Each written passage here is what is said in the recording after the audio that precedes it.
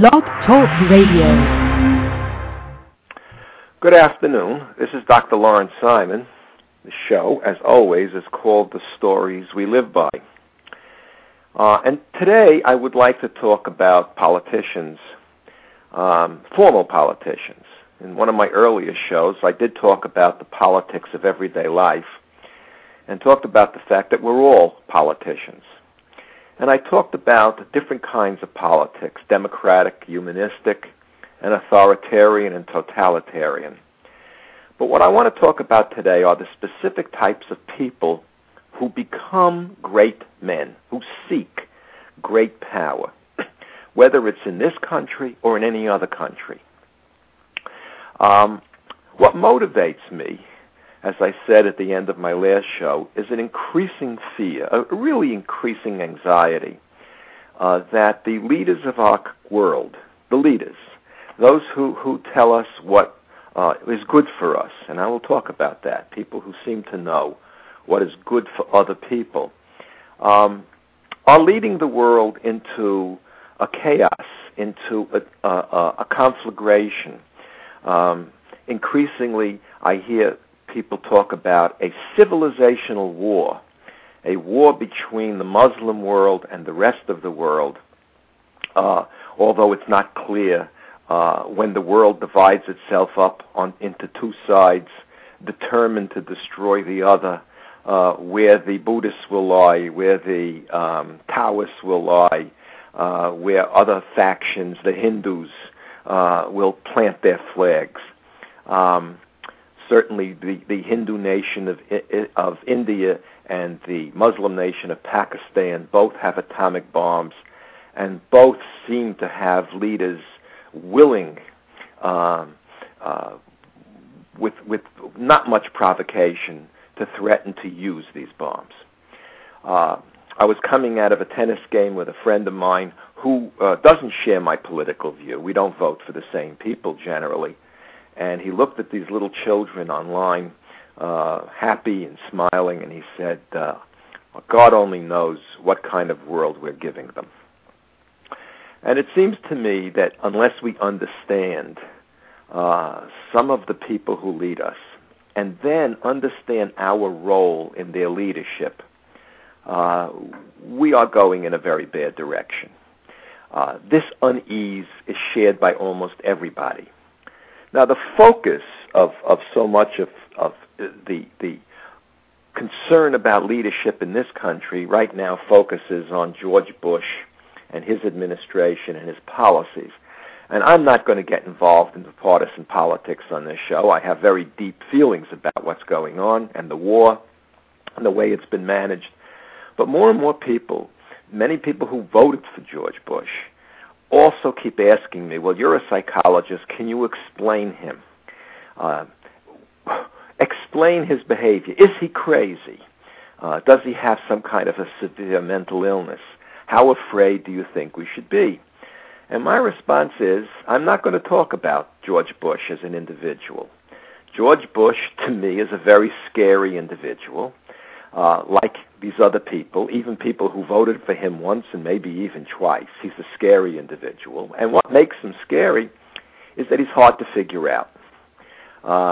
There are a lot of scary people in the world, but if we understand their motive, then we're not as frightened. We get a sense that we understand where they're going and where the controls are, what lines they won't step over. One of my friends who's concerned this way begged me, in effect, to read a book called Bush on the Couch.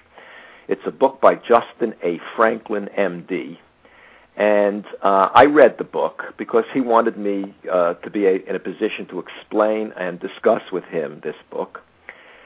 And it seems to me that, you know my criticisms if you've been listening to my show of psychiatry, this piece of psychobabble is absolutely the wrong way of going about the understanding of Bush, or Bush as part of the leadership of the world, because it seems to me that if we understand how leadership works and thinks, if we analyze the stories they tell us, maybe we can get an insight into what our role might be to prevent the catastrophes that have already occurred in the world, World War I and World War II in the last century, and now what's being called a civilizational war, which I'm convinced no one can possibly win.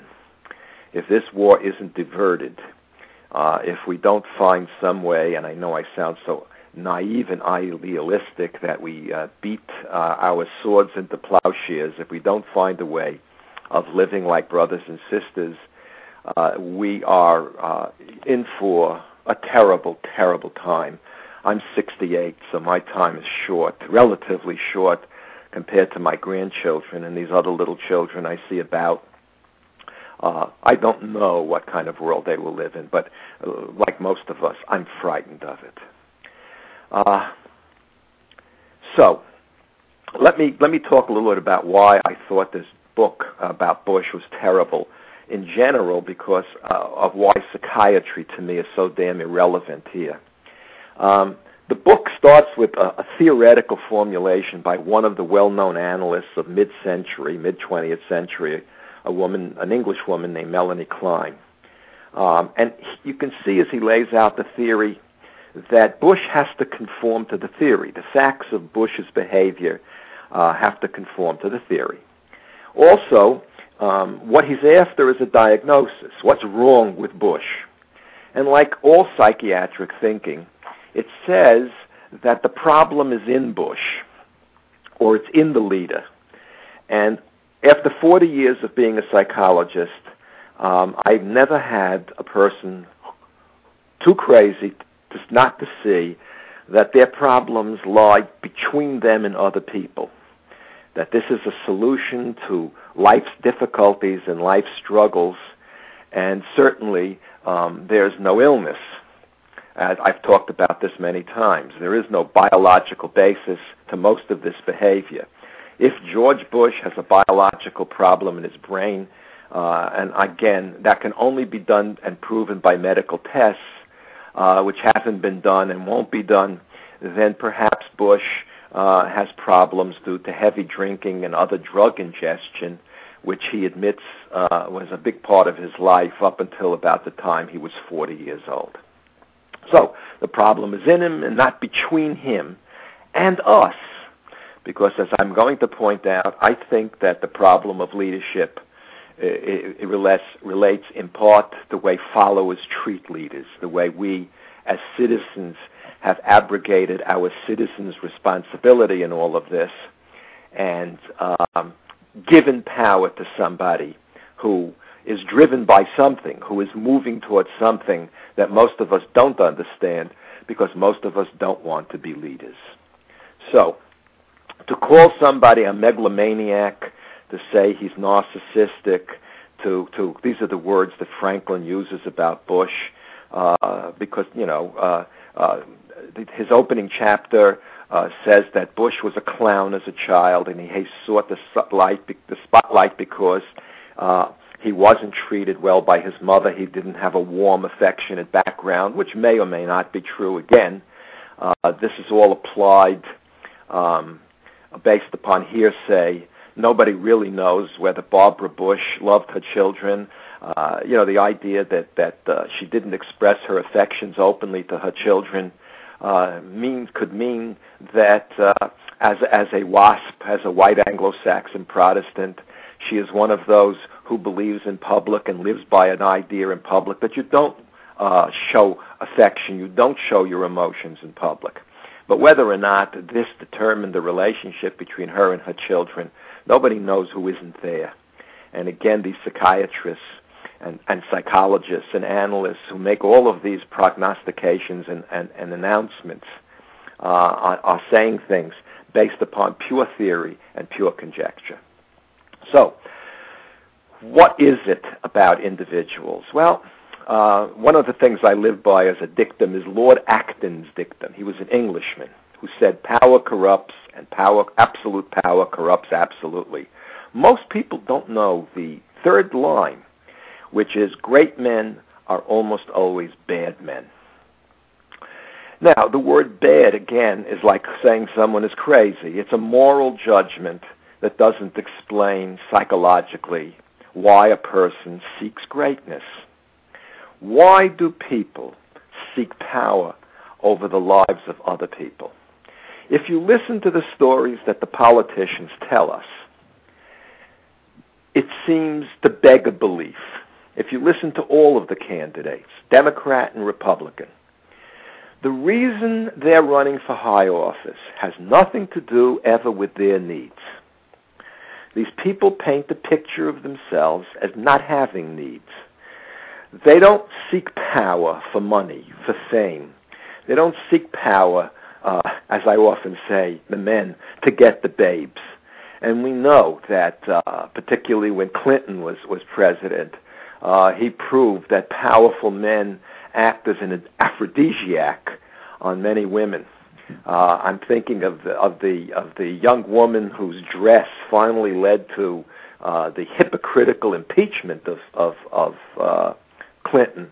But the image of this young woman under a desk performing oral sex on Bill Clinton while he talked to a senator on the telephone.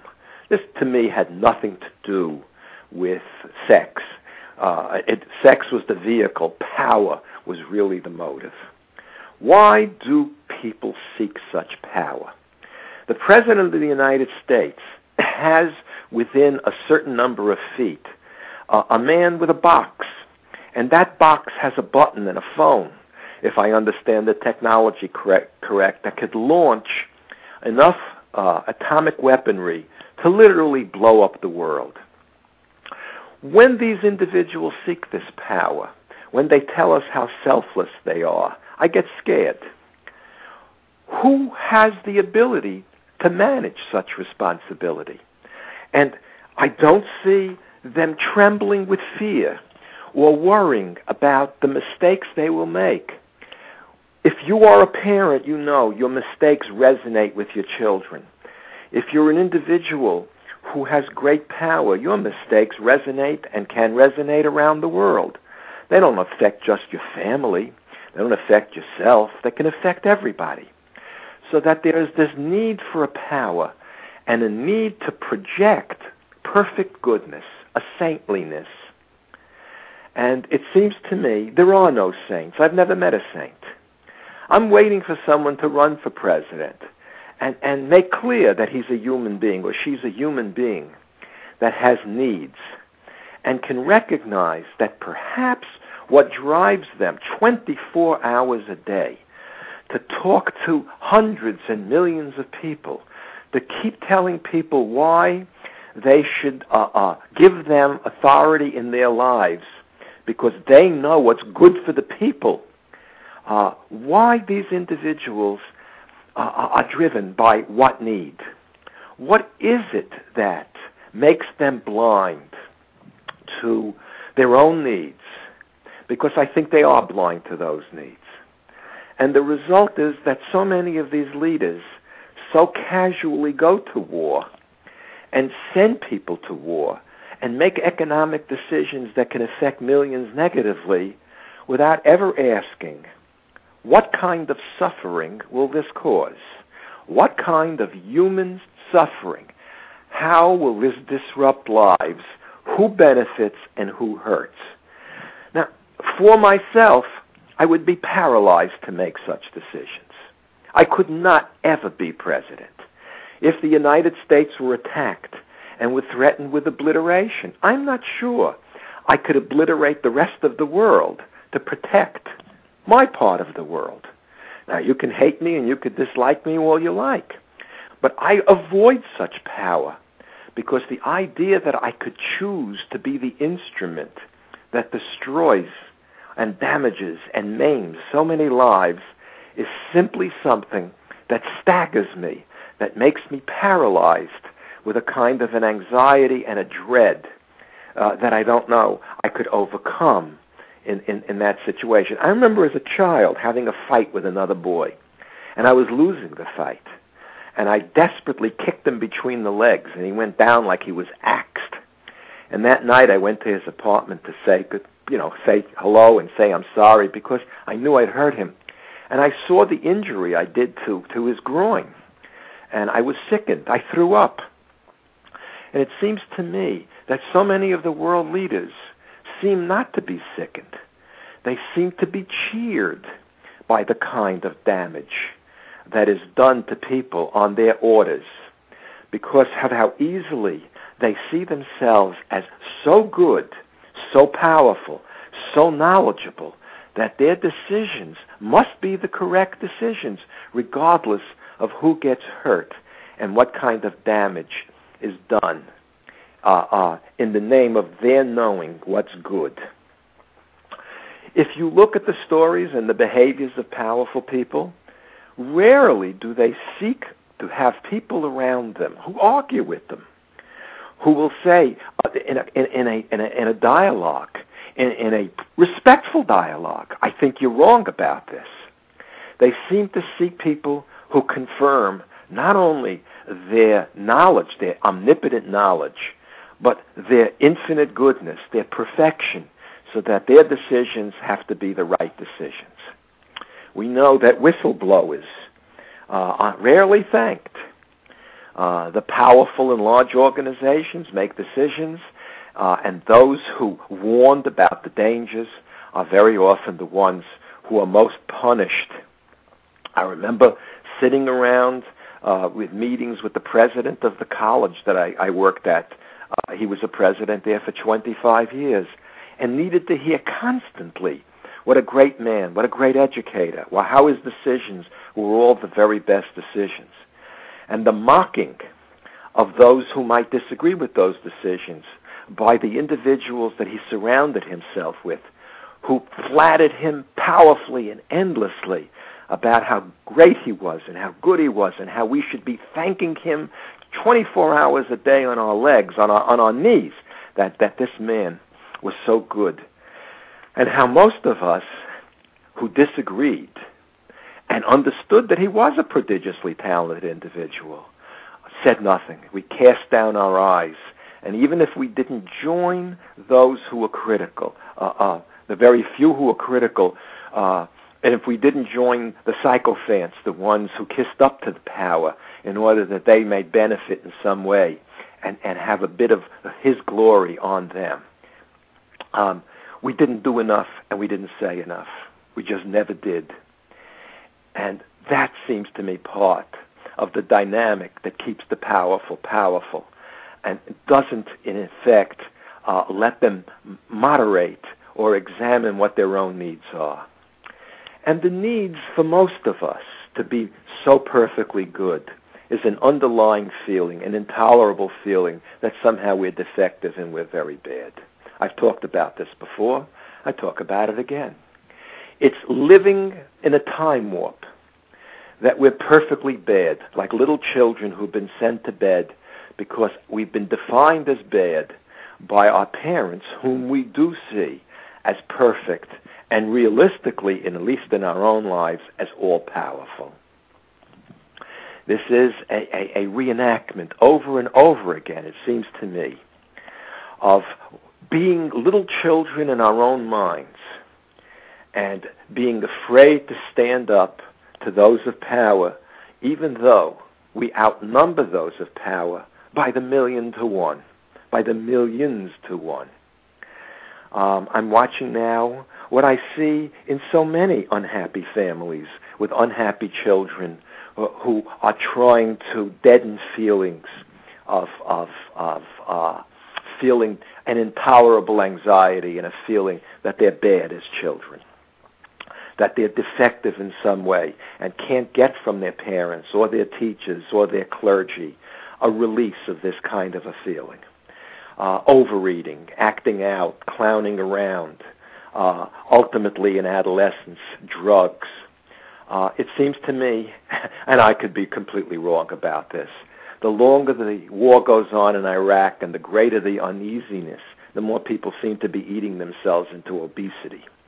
The obesity rates are driving up in the United States. Diabetes is at epidemic levels. It's rampant because of the way people are eating.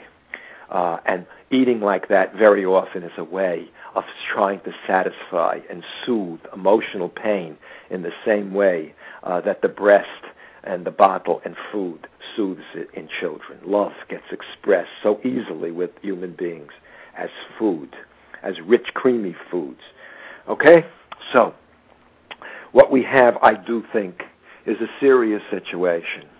Let me tell you about a moment where I was proud to be a human being. And there are such moments, although increasingly I'm ashamed to be a human being. And when I look at the way in which people behave all over the world, terrorists blowing up themselves and somebody else's children in the belief that that's going to send them to heaven, I'm ashamed to be human. And you would say, well, wait a second, we're not like that. Well, I do believe Harry Stack Sullivan was a wonderful psychiatrist back in the first half of the 20th century, and he said, we are all more human than otherwise. Man is much more simply human than otherwise.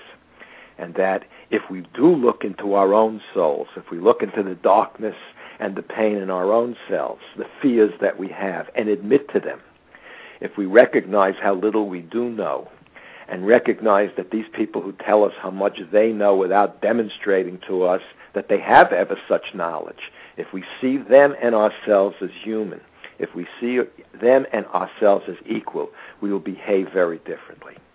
And this was a moment when Elie Wiesel, the famous writer, who got a lot of his education, unfortunately, in the death camps of the Nazis, where the first night there his parents were killed, taken from him and killed.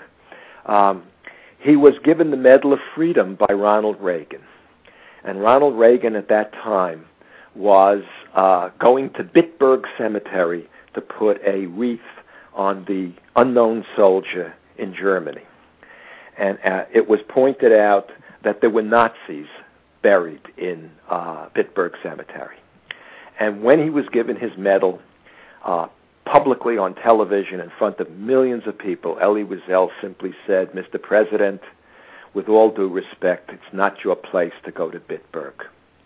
And everybody gasped and pulled their hair. How could he possibly say that? And when he was asked afterwards, Wiesel said, as an adult, as a citizen, as a human being, I'm paraphrasing, please, it is our duty, it is our right to speak truth to power. We need to speak truth to ourselves. We need to speak truth to power. Truth has to be, as we see it, as we understand it, what we speak. I don't hear most politicians speak truth. They speak what they're told to say that will satisfy the infant, the child, and all of us. I will take care of you. How? I have a plan.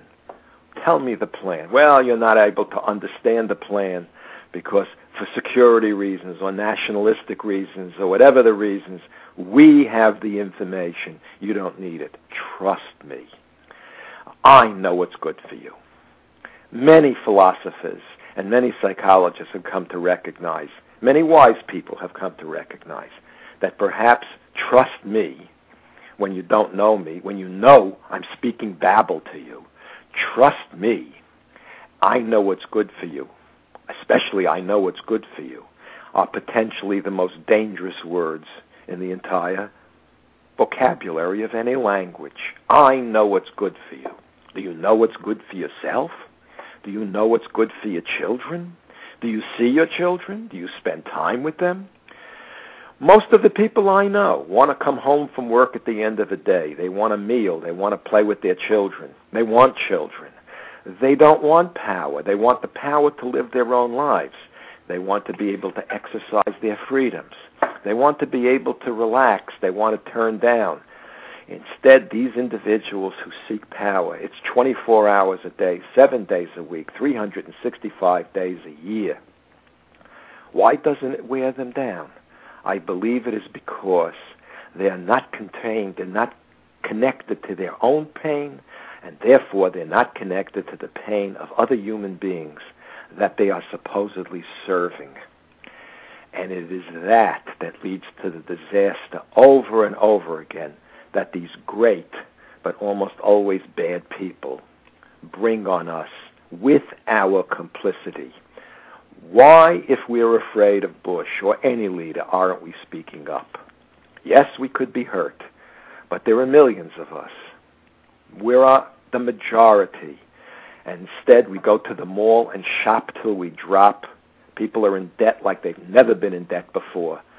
After 9/11, the great catastrophe, people were told, show America, show the world we're not afraid. Go shopping. Go buy something, whether you could afford it or not. Why aren't we paying for this war? Why aren't we saying to our own children, all of them, you go to fight if this war is in fact so just? Why do we allow the rich to get richer while the money comes out of the pockets of those of us who are middle class or poor? What is it that we turn away from? Our own fear? Do we feel like little children, helpless in the face of such power? I think so. I think that's very true. And we look up to these individuals. And most of them, we should be looking in the eye directly. And we should be recognizing they are no more or less knowledgeable or powerful than us. We have given them that power. And that power is being used so often in ways that are hurtful and destructive to us without any insight as to what's happening. And ultimately, these people are left bereft. They're left in chaos themselves. Their families suffer. Their children write memoirs about what lousy parents they were and how they had nothing really to do with them. Well, I think I've said what I want to say. I think we're in grave danger. And unless I think we begin to speak truth to power and we speak up and become part of the dialogue of running our own lives and not listening any longer to these individuals who are supposedly there to serve us, when we know that basically over and over again the scandals tell us that they've been serving themselves or those close to them or those they think who are superior like them, who in turn tell these powerful individuals exactly what they want to hear for some kind of reward that they get from being, as we used to say in school, ass kissers, tushy lickers, brown noses, individuals who live their life not as individuals creating their own life, but surrounding those of power and hoping for the crumbs to fall their way of whatever it is, fame or glory, to keep them from examining the terrors of their own life. It seems to me that growing up is a negotiation with your parents and with teachers so that you see them as merely human. That it changes from seeing them as the all-powerful, all-knowledgeable individual we need them to be in our lives as children, as infants and as young children, to people who ultimately we could look at, and even if we call them mom and dad, we see them as equal. We see their frailties, and we love them in spite of it, in the same way that hopefully they loved us in spite of our faults and our frailties. And it seems to me that this has to be the way in which we ultimately come to see the leaders that come before us and say, give me so much of the power of your life because I know what's good and best for you, and I will use this correctly. Have a happy holiday for the Jewish members of my audience, a happy New Year and a healthy New Year, and a happy and healthy New Year to everybody. And I hope the New Year will be better than the one that just finished, even if for us personally, we got to the mall plenty of times, and we got what we wished for, the toys and other things that make our life, we think, so much better, while others suffer all over the world, and we pretend it's not going on. We pretend that the cries that we hear are really not cries, and we shut our ears, even though we suffer and diminish ourselves as we do so. This is Dr. Simon. Thank you for listening, for those of you who did listen, and good night.